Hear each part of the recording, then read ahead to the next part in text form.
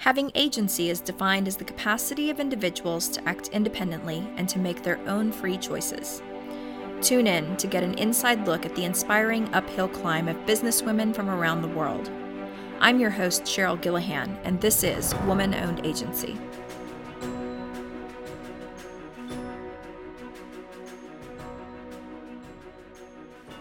Jenn, it's so great to have you with me today. I'm going to let you introduce yourself and Pixel Parlor, but I just want to share that, we have actually collaborated on some projects together and it has been so much fun. And so I'm so delighted to just talk to you, learn a little bit more about the origin story of your company and some of the unique things about being partners with your partner in business and in life, because I am also in that situation. And so I think we're going to have a fun conversation today. If you would, just tell us a little bit more about Pixel Parlor.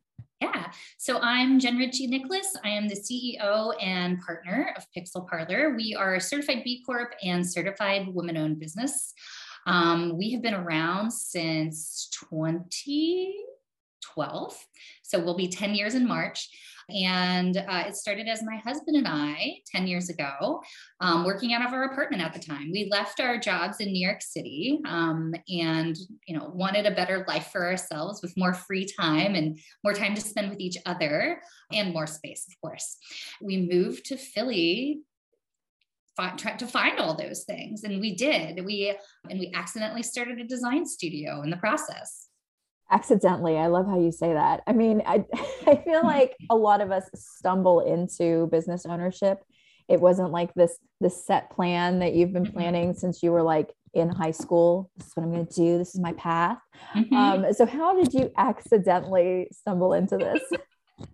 So accidentally, but also like, I kind of had like, when I was 11, I was like, I think I want to like be a designer.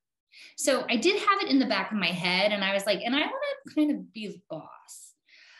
So I kind of had it in the back of my head, but it seems so, I grew up in a blue collar family. It seems so impractical to think that somebody from a blue collar family can move to New York, become designer, work on all these cool projects, and then somehow land and have your own studio. Right. So it seems so implausible, but, we moved to Philly and we had all this experience in New York behind us and made really, really great friends. And when we moved here, we left New York, we traveled around, got all our sillies out because we didn't have kids, right? So we ran around Europe and did all the things. And then we moved here and I had a job at a really well-known landscape architecture studio working in-house. And my husband was interviewing with Urban Outfitters to take a high-level position there. But we quickly found out that it didn't feel right. Like something was not quite right. And, my husband ended up going through that process and taking on a few freelance gigs. And the freelance gigs turned into more and more work to the point where I could actually quit my job. So, it was really interesting to, be working somewhere and say, you know what, I don't think this is working for me. And my husband and I are just going to like jump off the ledge and start our own thing. And we did. And we didn't expect it to last much time at all. We were just like, well, we'll just do this for a while. Maybe I'll go back to grad school and like do all this stuff. But it ended up sticking. And now there are 12 of us and we seem like we're in a growth stage right now. And we don't seem like we have any end in sight. So it just fell in our laps. And almost 10 years later, congratulations on all that success. That's a huge milestone and, more than 10 employees. So it's really grown and thrived. And I'm so happy that we found each other because we have collaborated on projects and it's been wonderful. It's just been really great to find a kindred spirit and someone that cares about the same things that we do. Twinsies. I love we have kindred spirit businesses and we're kindred spirit people.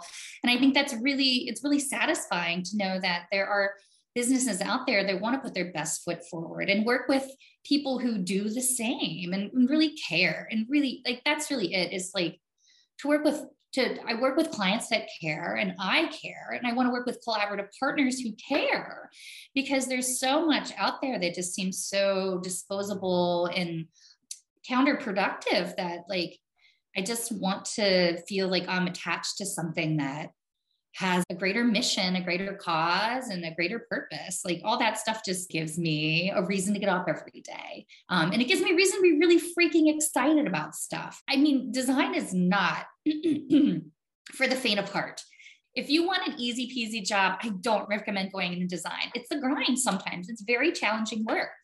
But like when you find the right combination of people and collaborators and clients, you get to do beautiful things and work with wonderful people. And I feel pretty directly connected to global impact. You know, working with some of the clients we have, they legitimately have global impact. And there's some great satisfaction, especially right now, when I think a lot of us feel like the world is spiraling out of control. At least I know that I'm connected to folks who are trying to do better in a bigger network. Probably resonates with you. Like being a small business owner is kind of isolating, right? Like you're not just like going to the office and punching the proverbial time card and going home. Like this is like, sometimes it's 24/7. Sometimes, you're getting like weird text messages on Saturday morning at 5 a.m. about like the server's gone down or whatever kind of thing you haven't thought of yet that sort of comes and magically appears in your life. It's a heavy lift, but when you do it with people you enjoy and respect, and it just makes it easier for me to wake up in the morning and for me to raise my kids and know that I'm doing my best to make sure my kids have as much as a good life as they possibly can. I would completely agree with that. What you said about respect and just having that purpose-driven alignment with your partners, with your clients, with your collaborators. I think it's so important. I mean, I think there are times when, especially as a business owner, where I'm just like, why am I doing this? Why don't I just go get a job? Yes. And it's challenging and it's hard. And then yet I have to remember I am really stressed and frustrated right now. And I've got this mile-long checklist in my head, and I need to find a way to manage that because the things that we're working on are that important. Yep. And the reason that a client is stressed out and maybe stressing me out is because what they're working on is really important and they've got a community that's counting on them. And I think that element of it is kind of my daily reminder of like, we're doing big things. And it's the reason I stayed in this. Like there was a point before I was CEO, before I was owner of the company, around 2015, I said, I don't know if I need to be in tech. Like, I don't know if this is the space that really makes a difference in the world. Like, I feel like we're just pushing pixels and writing code and it doesn't matter. Like, I feel so disconnected from the impact. Like, maybe I should just join Greenpeace. I don't know. Like, there's this part of me that wanted something more tangible and to feel the emotion every day. Right. And tech feels so cold. And there was actually some negative things happening in technology at the time, particularly with social media and the impact of the influence that it has on people and the behaviors that it has. And there were all these kind of negative things happening surrounded around tech. But at the same time, a report came from the World Economic Forum, and I was reading the report because we were facilitating one of their sessions. And it said like the number of people that actually have access now because of the number of devices that have been distributed around the world. And I thought, Kozlov's is doing so much good with the tech that we're creating. And we need more companies like this. Like we can't do all of the work, but we need more companies that are willing to do this kind of specific work. And I don't need to step out of this. It was the turning point for me of like, if I step out of this, other leaders might step out of this too. And we need the leaders that are actually using tech for good. Yeah, I think like it's been really interesting because we don't necessarily only work with not-for-profits and B Corps. We work with clients of all variety. And I actually like similarly had an existential crisis. I was like, because a friend, my husband's friend from college, works as a marketing director for a steel distributor. And I was like, I'm not really sure if working with a steel distributor really fits within our our vision, with our criteria, and within our mission. And I called SBN, one of the folks that I know at B Labs. And I was like, walk me through this. Like, I need to wrap my head around how me working with somebody who doesn't necessarily have a social responsibility, a corporate social responsibility policy, who really isn't like on the surface trying, although I do know this person and I know they have good intentions, and I know, like, you know, they have intentions to move in that direction to some degree. Like, how do I come to terms with that? And their advice was, that's exactly the kind of person you need to be working with, to be able to bring that message and the learnings and the knowledge to them, so that they can do better and understand, and not just greenwash, but like legitimately do better.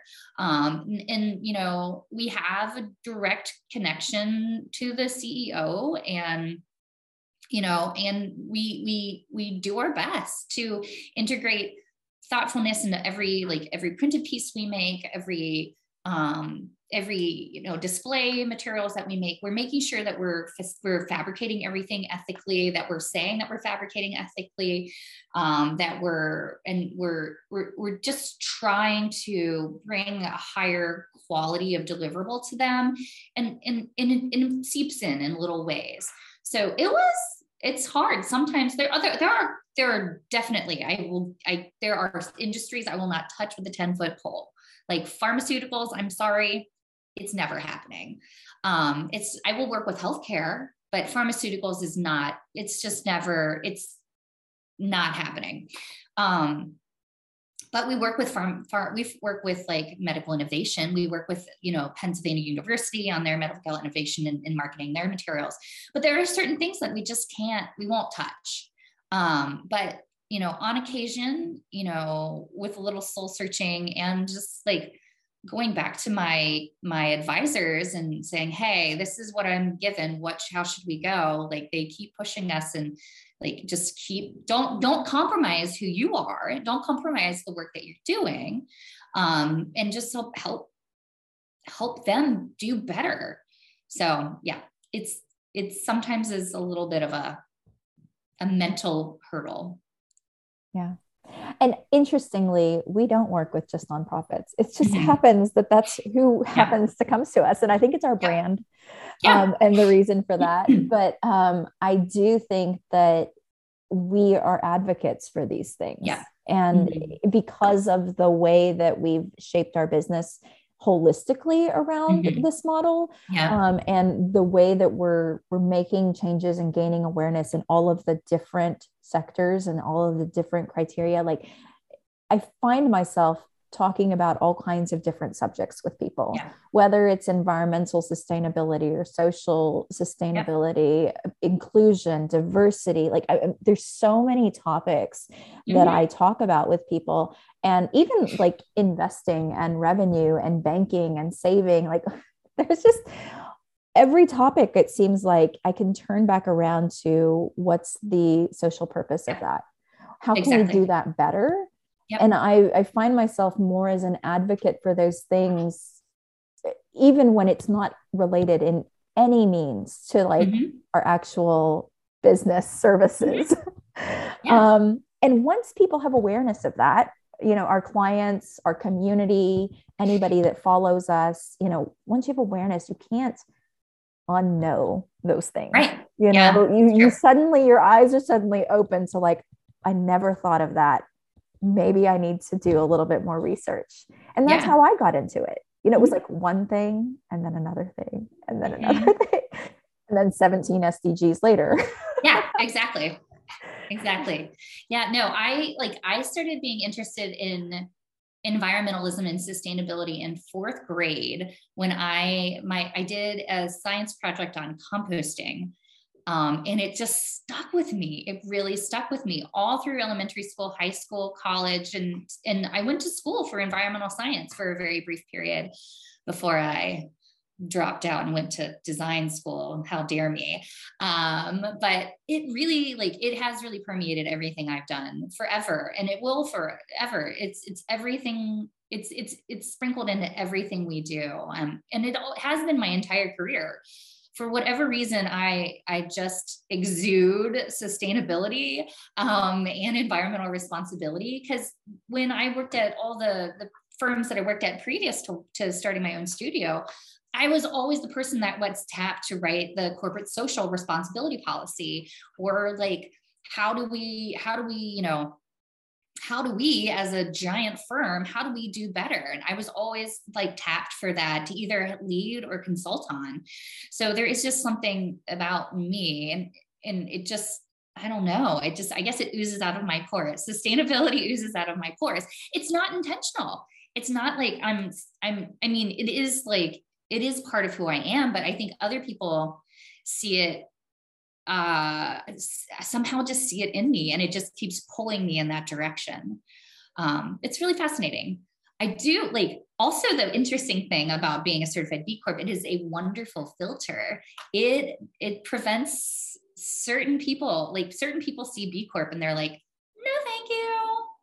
But that's actually a positive thing, because it prevents a major conflict of interest. I think a lot of times, like, it prevents us from having to deal with situations we don't want to have to deal with, sticky situations we don't want to have to deal with. And it's really interesting. Like, I think it brings in a really wonderful personality type, a client personality type that I find really engaging and fun and compelling. And it's just really fascinating who like, I've literally had clients that were definitely a bad match, but they were like, oh, you're a B Corp. This is not going to work out. And I was like, woo, bullet dodged. But like, it really shows people's like true colors. Like, sometimes like it attracts the kind of things that you want, and repels the things that I'm not welcoming into my life. Yeah. And I maybe, again, because of our brand, they're not coming to us in that way. Yeah, that's true. It's in the name. It's literally in the name. It's in the name, Cause Labs. Yeah. So because we haven't encountered those situations nearly as much as y'all have. But yeah, certainly we are attracting the right kind of clientele, which is wonderful. So I want to talk a little bit more about that. You said this is seeping out of your pores. I guess so, yes. That it's always been a part of you. You know, as you were talking about school, I thought, like, did I know that I was going to go into this? Actually, no, I had no idea. I did actually first go to my first major that I selected was graphic design. And I thought, I want to be in marketing. I want to be in graphic design. I want to be an illustrator. I thought that was the world. And this was really in the early days of like digital design. Oh, yeah. You know, like AutoCAD was like the thing. I mean, it still is, but like the early days of that, you know, and I thought maybe I'll go into architecture, but I think that I'm really just going to be a designer of like product design and marketing and taking that digital. Yeah. First semester, I was like, nope, this is not for me. This is not going to work out. Not because I didn't like design and not because I wasn't any good at it, but I am not a competitor. It was like, I'm never going to make money in this field, because I will look at the person next to me and be like, oh my gosh, that is so good. Like, they should hire you. I'm so influenced by design and marketing that I like recognize it when I see it. And I'm like, oh, that's awesome. Like, yes, don't choose mine. No, like, please, please choose this. So I think now that as you say that, and you were like, it's always been a part of me. I think the thing that's always been a part of me is I'm so happy to like collaborate and let the best solution win. Yeah.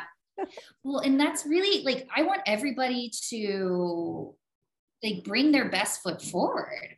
Right. And I'm a good designer, but like, the team that I have, they're amazing. They're amazing illustrators. They're so good. And it's just an extension of what my vision is. It's just an extension. Like I mean, I would love to be able to do all that stuff, but can I hire you to do this amazing thing that I'm not really as good at?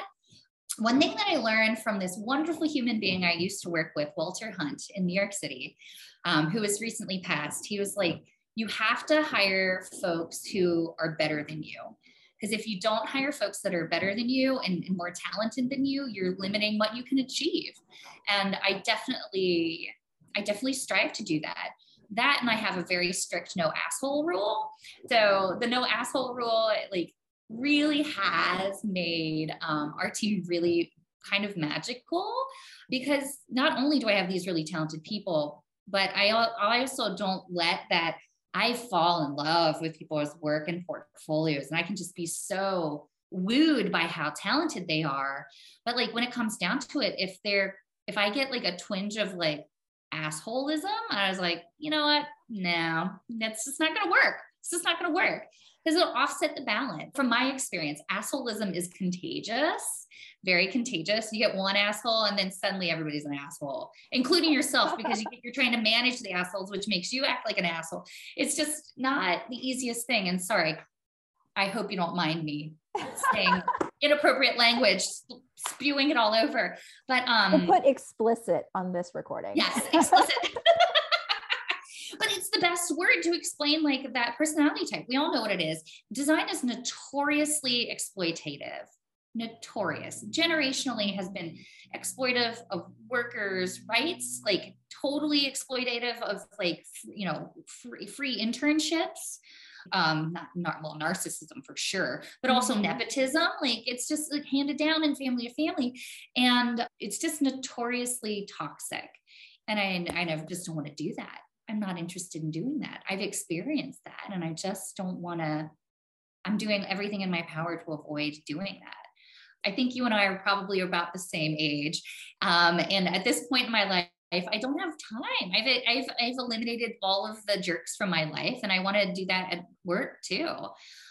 It just makes for, I think, better quality work and happier days, and overall greater life satisfaction, if I'm so bold to say. It's just too hard. Like, life is too hard right now.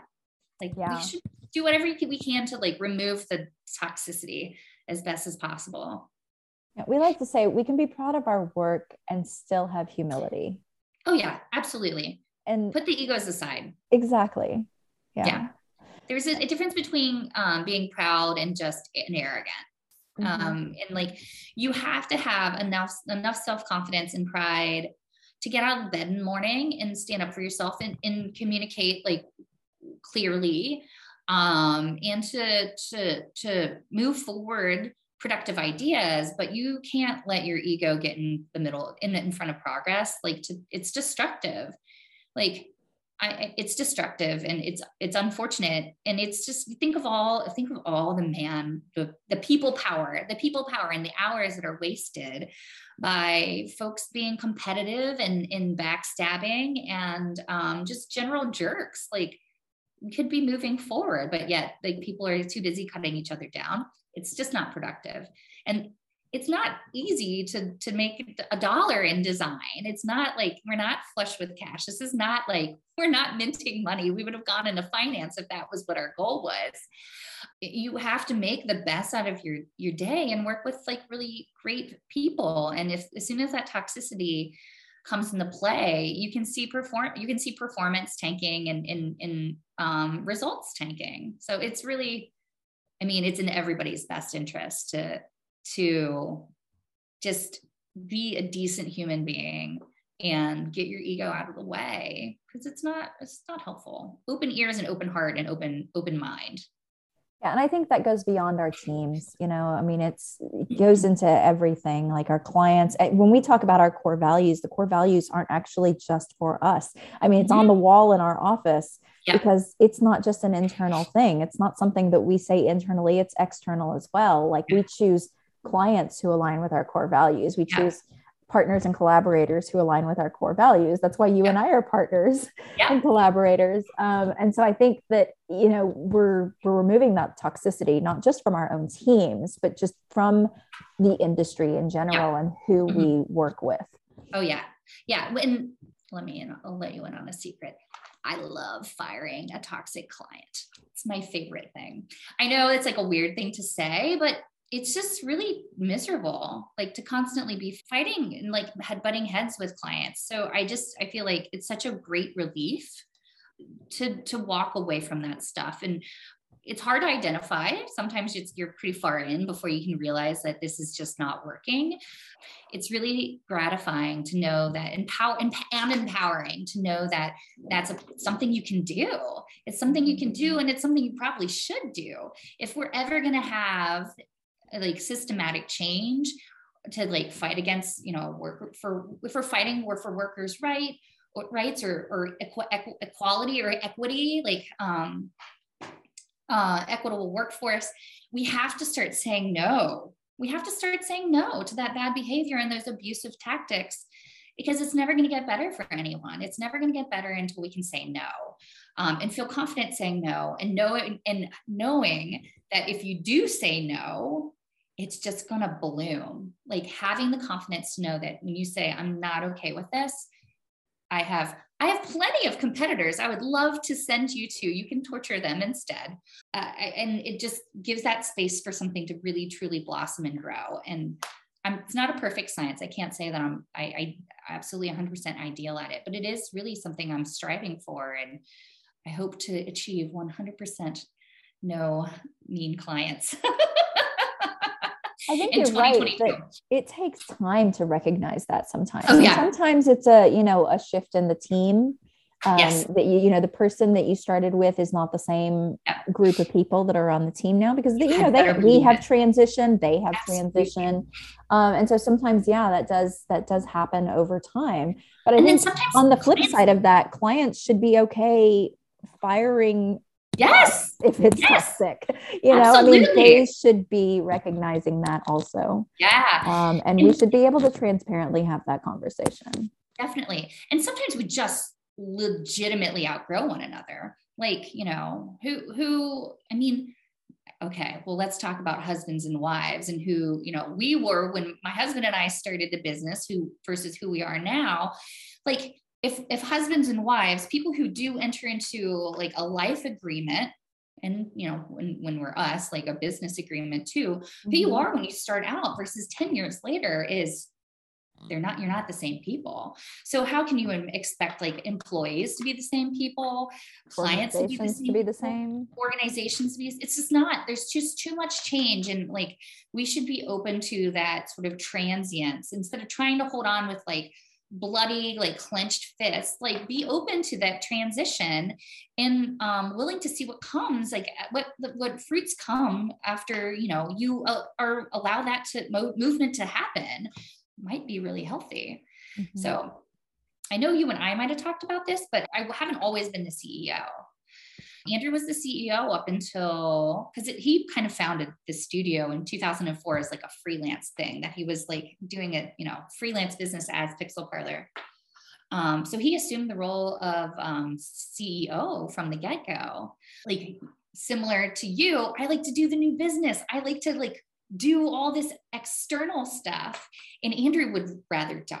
That's just not what he wants to do. He wants to talk on the clients on the phone, but he doesn't want to like put himself out there.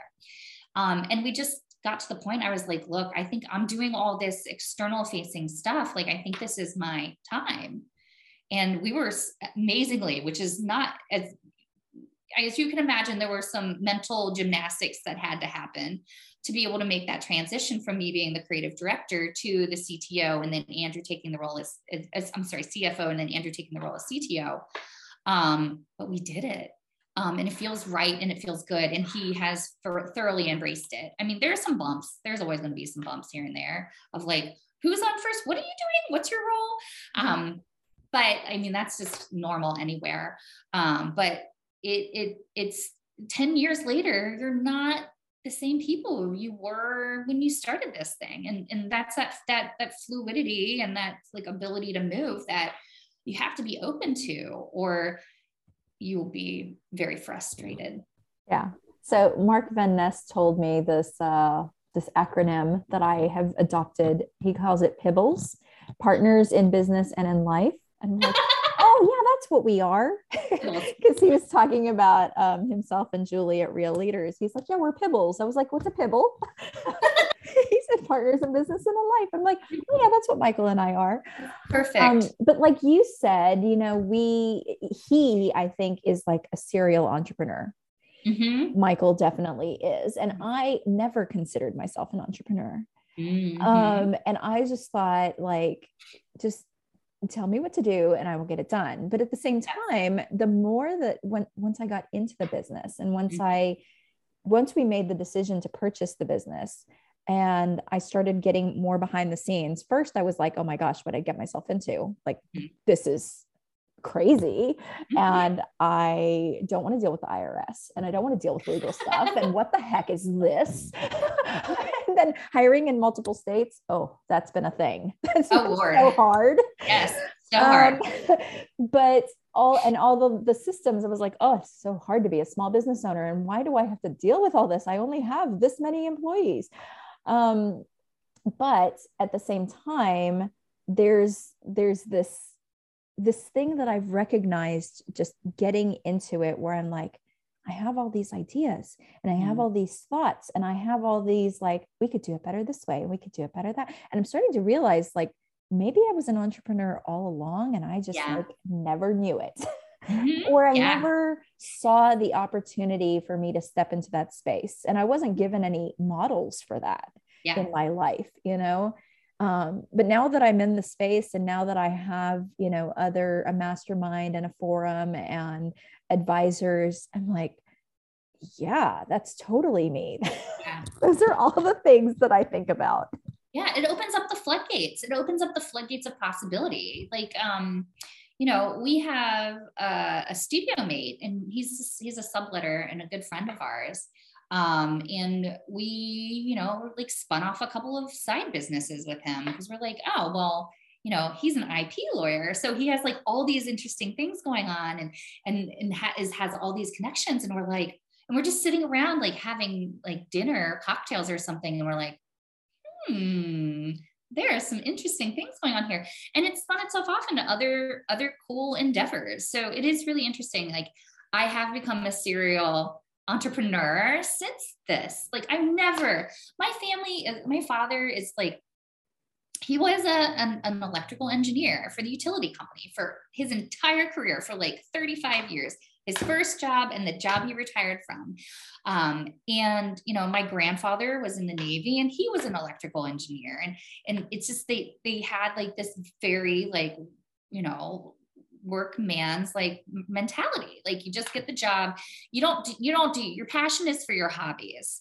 They were all like, my grandfather and my father had all these amazing hobbies. And the women in my life were mostly homemakers.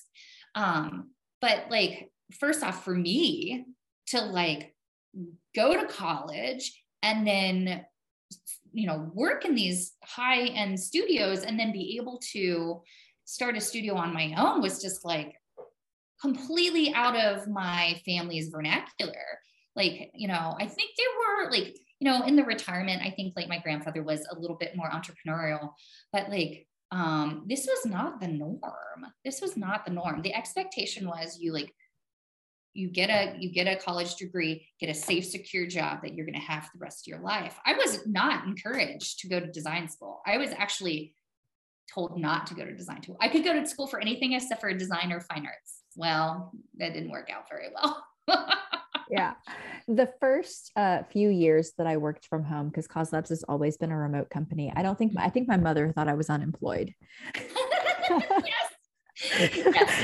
And she didn't understand like the virtual digital world. And when I owned the company, when she was proud of me for owning a company, but then she just has no concept for what it is. She's in her 70s and it's like, she just comes over in the middle of the day and she's like, what are you doing? And I'm like, I'm working. It's just like, but you're just on the computer talking to people. That's really what everybody does these days, Mom. No, it's really fascinating and very like, until the day my grandmother died, I think she thought that I was my husband's personal assistant. No, Grandma. I went to college. I have like a real job. She's like, why are you guys working so hard? Jennifer, why are you working? Why are you sending the kids to daycare? And I was like, because I have a job. it just was hard. Generationally, it was not easy for people. It's not easy to see like how we have, especially women, right? Women have evolved in the work industry over the last several generations. Like we went from being somebody's secretary to being the boss of everybody, and sometimes including our husbands. So it's really, it's hard, I think, for generations to really wrap their heads around. But damn, am I proud of myself. I mean, I did it. Everybody was like, you can't, what? How are you going to do that? Whatever. Why don't you just get an easy job? For whatever reason, I was just, headstrong and stubborn enough, and I just stuck with it. I mean, it takes headstrong women to lead. You just gotta, I'm not one to take failure lightly. I've failed plenty of times. I've failed plenty of times. But every time I've been lucky enough to be able to like get over it, brush myself off, and just like learn as much as I can from it. And then just keep growing and, pivoting as needed to like, and not doing that dumb thing that, I did before again. Like, and I just kept pulling myself up over it and like going to the next thing and then pulling my head up over that. And then it just it hasn't stopped. Like I'm constantly learning. I'm constantly doing. I'm constantly collaborating, and, I have been knocked to the ground and had the wind kicked out of me so many times, but it never stopped me. The things that people have said to me, I won't repeat here, but it's just like, I wasn't accepting that for myself and not for my family, and for the vision I had for myself. Like, I don't know if you have this, but I just have that little voice inside of me, like this little like thing that's sort of, it's very strong in me, but it's like, it's my gut response, and my gut and my intuition just really takes me where I needed to go. And I do my best. So listen really hard to it. And like, if something feels right or hurts or stings, I dig into why I have that internal, like physical response, and like dissect that, and helps me make decisions. Like I just listen to what's inside of me. I don't know what it is, and I don't know if everybody has it, but I listen, and it seems to take me where I want to go. Yeah. I usually have to sleep on big decisions. I'm a very like gut feeler and a gut thinker. And I'm like, okay, I think I know what I want to do. Mm-hmm. But then I'm like, but I need to sleep on that. Oh yeah. No. So that I can listen and pay attention, and just really think through all of the scenarios. Mm-hmm. But I will say my little voice is sometimes very mean to myself. It took me a long time to feel like I was enough. And I don't think I really said those words until I was at like a opportunity collaboration retreat when I was in my 30s, and saying them out loud was like transformative for me, because I was just like, I cried because I was like, I don't think I've ever said those words. Right. No. And so, I don't know that it's necessarily like a woman specific thing, but they do say that like it's harder for women. And I don't know if that's because of like generationally what was expected of me, or where I came from, or what I was raised and what I grew up with. Mm-hmm. But I do think that, I have struggled with that. And then I went to a session. It was just last year, actually. It was a virtual session that I went to. And it was a spoken word artist, and her name was Jenn. And I loved her session so much. One of the things that she said was, we meditated, we closed our eyes, and she walked us through this experience. And she said, all those negative words that you say to yourself, all those things that bring you down when you're having a hard day, when you're stressed out, imagine saying that to the baby in you. Like, look at a baby picture of yourself and say that to the baby. And I was like bawling, and I was like, how mean. Like, you never say those things to a baby. And she was like, that's what you're doing to yourself. So say it to your inner child. And if you can't say it to your inner child, don't say it to yourself. Yeah. That's huge. And I have to think about that a lot, because especially as a business owner, and especially in the work that we do in the sector. I mean, yes, you said, not all of your clients are nonprofits. And sometimes you have those like, is this a conflict of interest? And sometimes we beat ourselves up trying to figure that out. I mean, I know I do. And so in those instances, it's like, I have to really think about like, what am I willing to say to myself? And sometimes I'm not very nice. So yeah, I've definitely, I mean, it's really hard, right? If you read anything about being a woman, you're told to be this impossible being. And then you're told that if you aren't be able to fit this mold, that you're wrong, but you're supposed to be bold and strong. But when you are bold and strong, you're wrong. It's just really screwed up. Like we don't have any clear, as women, and we have no clear path forward, right? We can only just do what feels right for us and sort of shake off all this stuff that holds us back. I do have to say I'm a huge fan of meditation and self-care and Pilates, working out, and like finding a great place to like just sweat it out and get all that nasty toxic stuff out of your system. I have an incredible family with very sweet kids and a lovely husband. And my friends, I have a posse of friends like in my neighborhood. I rely on them, and they provide me the support. And I have an amazing therapist and amazing parents. Like I have all the things I need. And then, when I can't figure any of that stuff out, I have business coaches and people who like can help me untangle the mess. And if I'm ever feeling like I'm not enough or I don't have the answer, I reach out to people who can help me build my confidence and just sort of get out of that like cyclical thinking of like self-doubt and frustration and, it can be, what's the word? Not it's the patriarchy, right? The patriarchy. I'm pretty feminist. I'm not as feminist as some people can be, but I do feel like there's the patriarchal society doesn't necessarily allow us to easily be who we are. We have to really fight to fill our own space and to not be challenged or called out for holding our own space. Like that's just, nobody calls a guy out for holding their own space. Like that's encouraged, but women who hold their own space, they get challenged. And by people that they love and respect and care for. So like finding that inner security and inner confidence, and then when you are shaken, relying on people who can like give you the scaffolding to like set you straight and lift you up, is incredibly powerful. And that takes a lot of time and a lot of filtering through things that don't work to find like your handful of people who are going to be there to support you and help you grow and help the business grow and just continue on, because it can be overwhelming. It can be really overwhelming.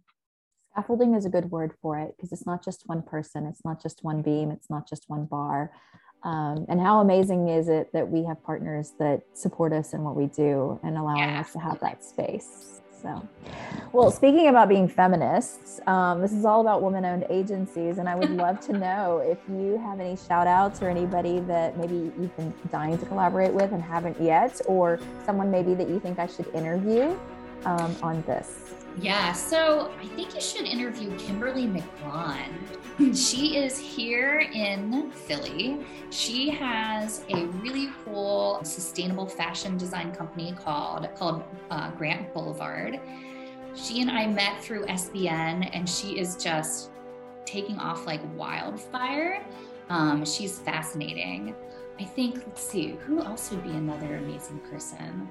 I have lots of other folks that are like female business owners that are in other industries, like Birch Tree Catering and like lots of folks in the food industry. But as far as design is concerned, I think Kimberly McGrawn will knock your socks off. Sounds great. Well, I will get the information from you, and we'll put her information in the show notes when we post this. Cool. Awesome. Thanks so much, Jen. My gosh, is that?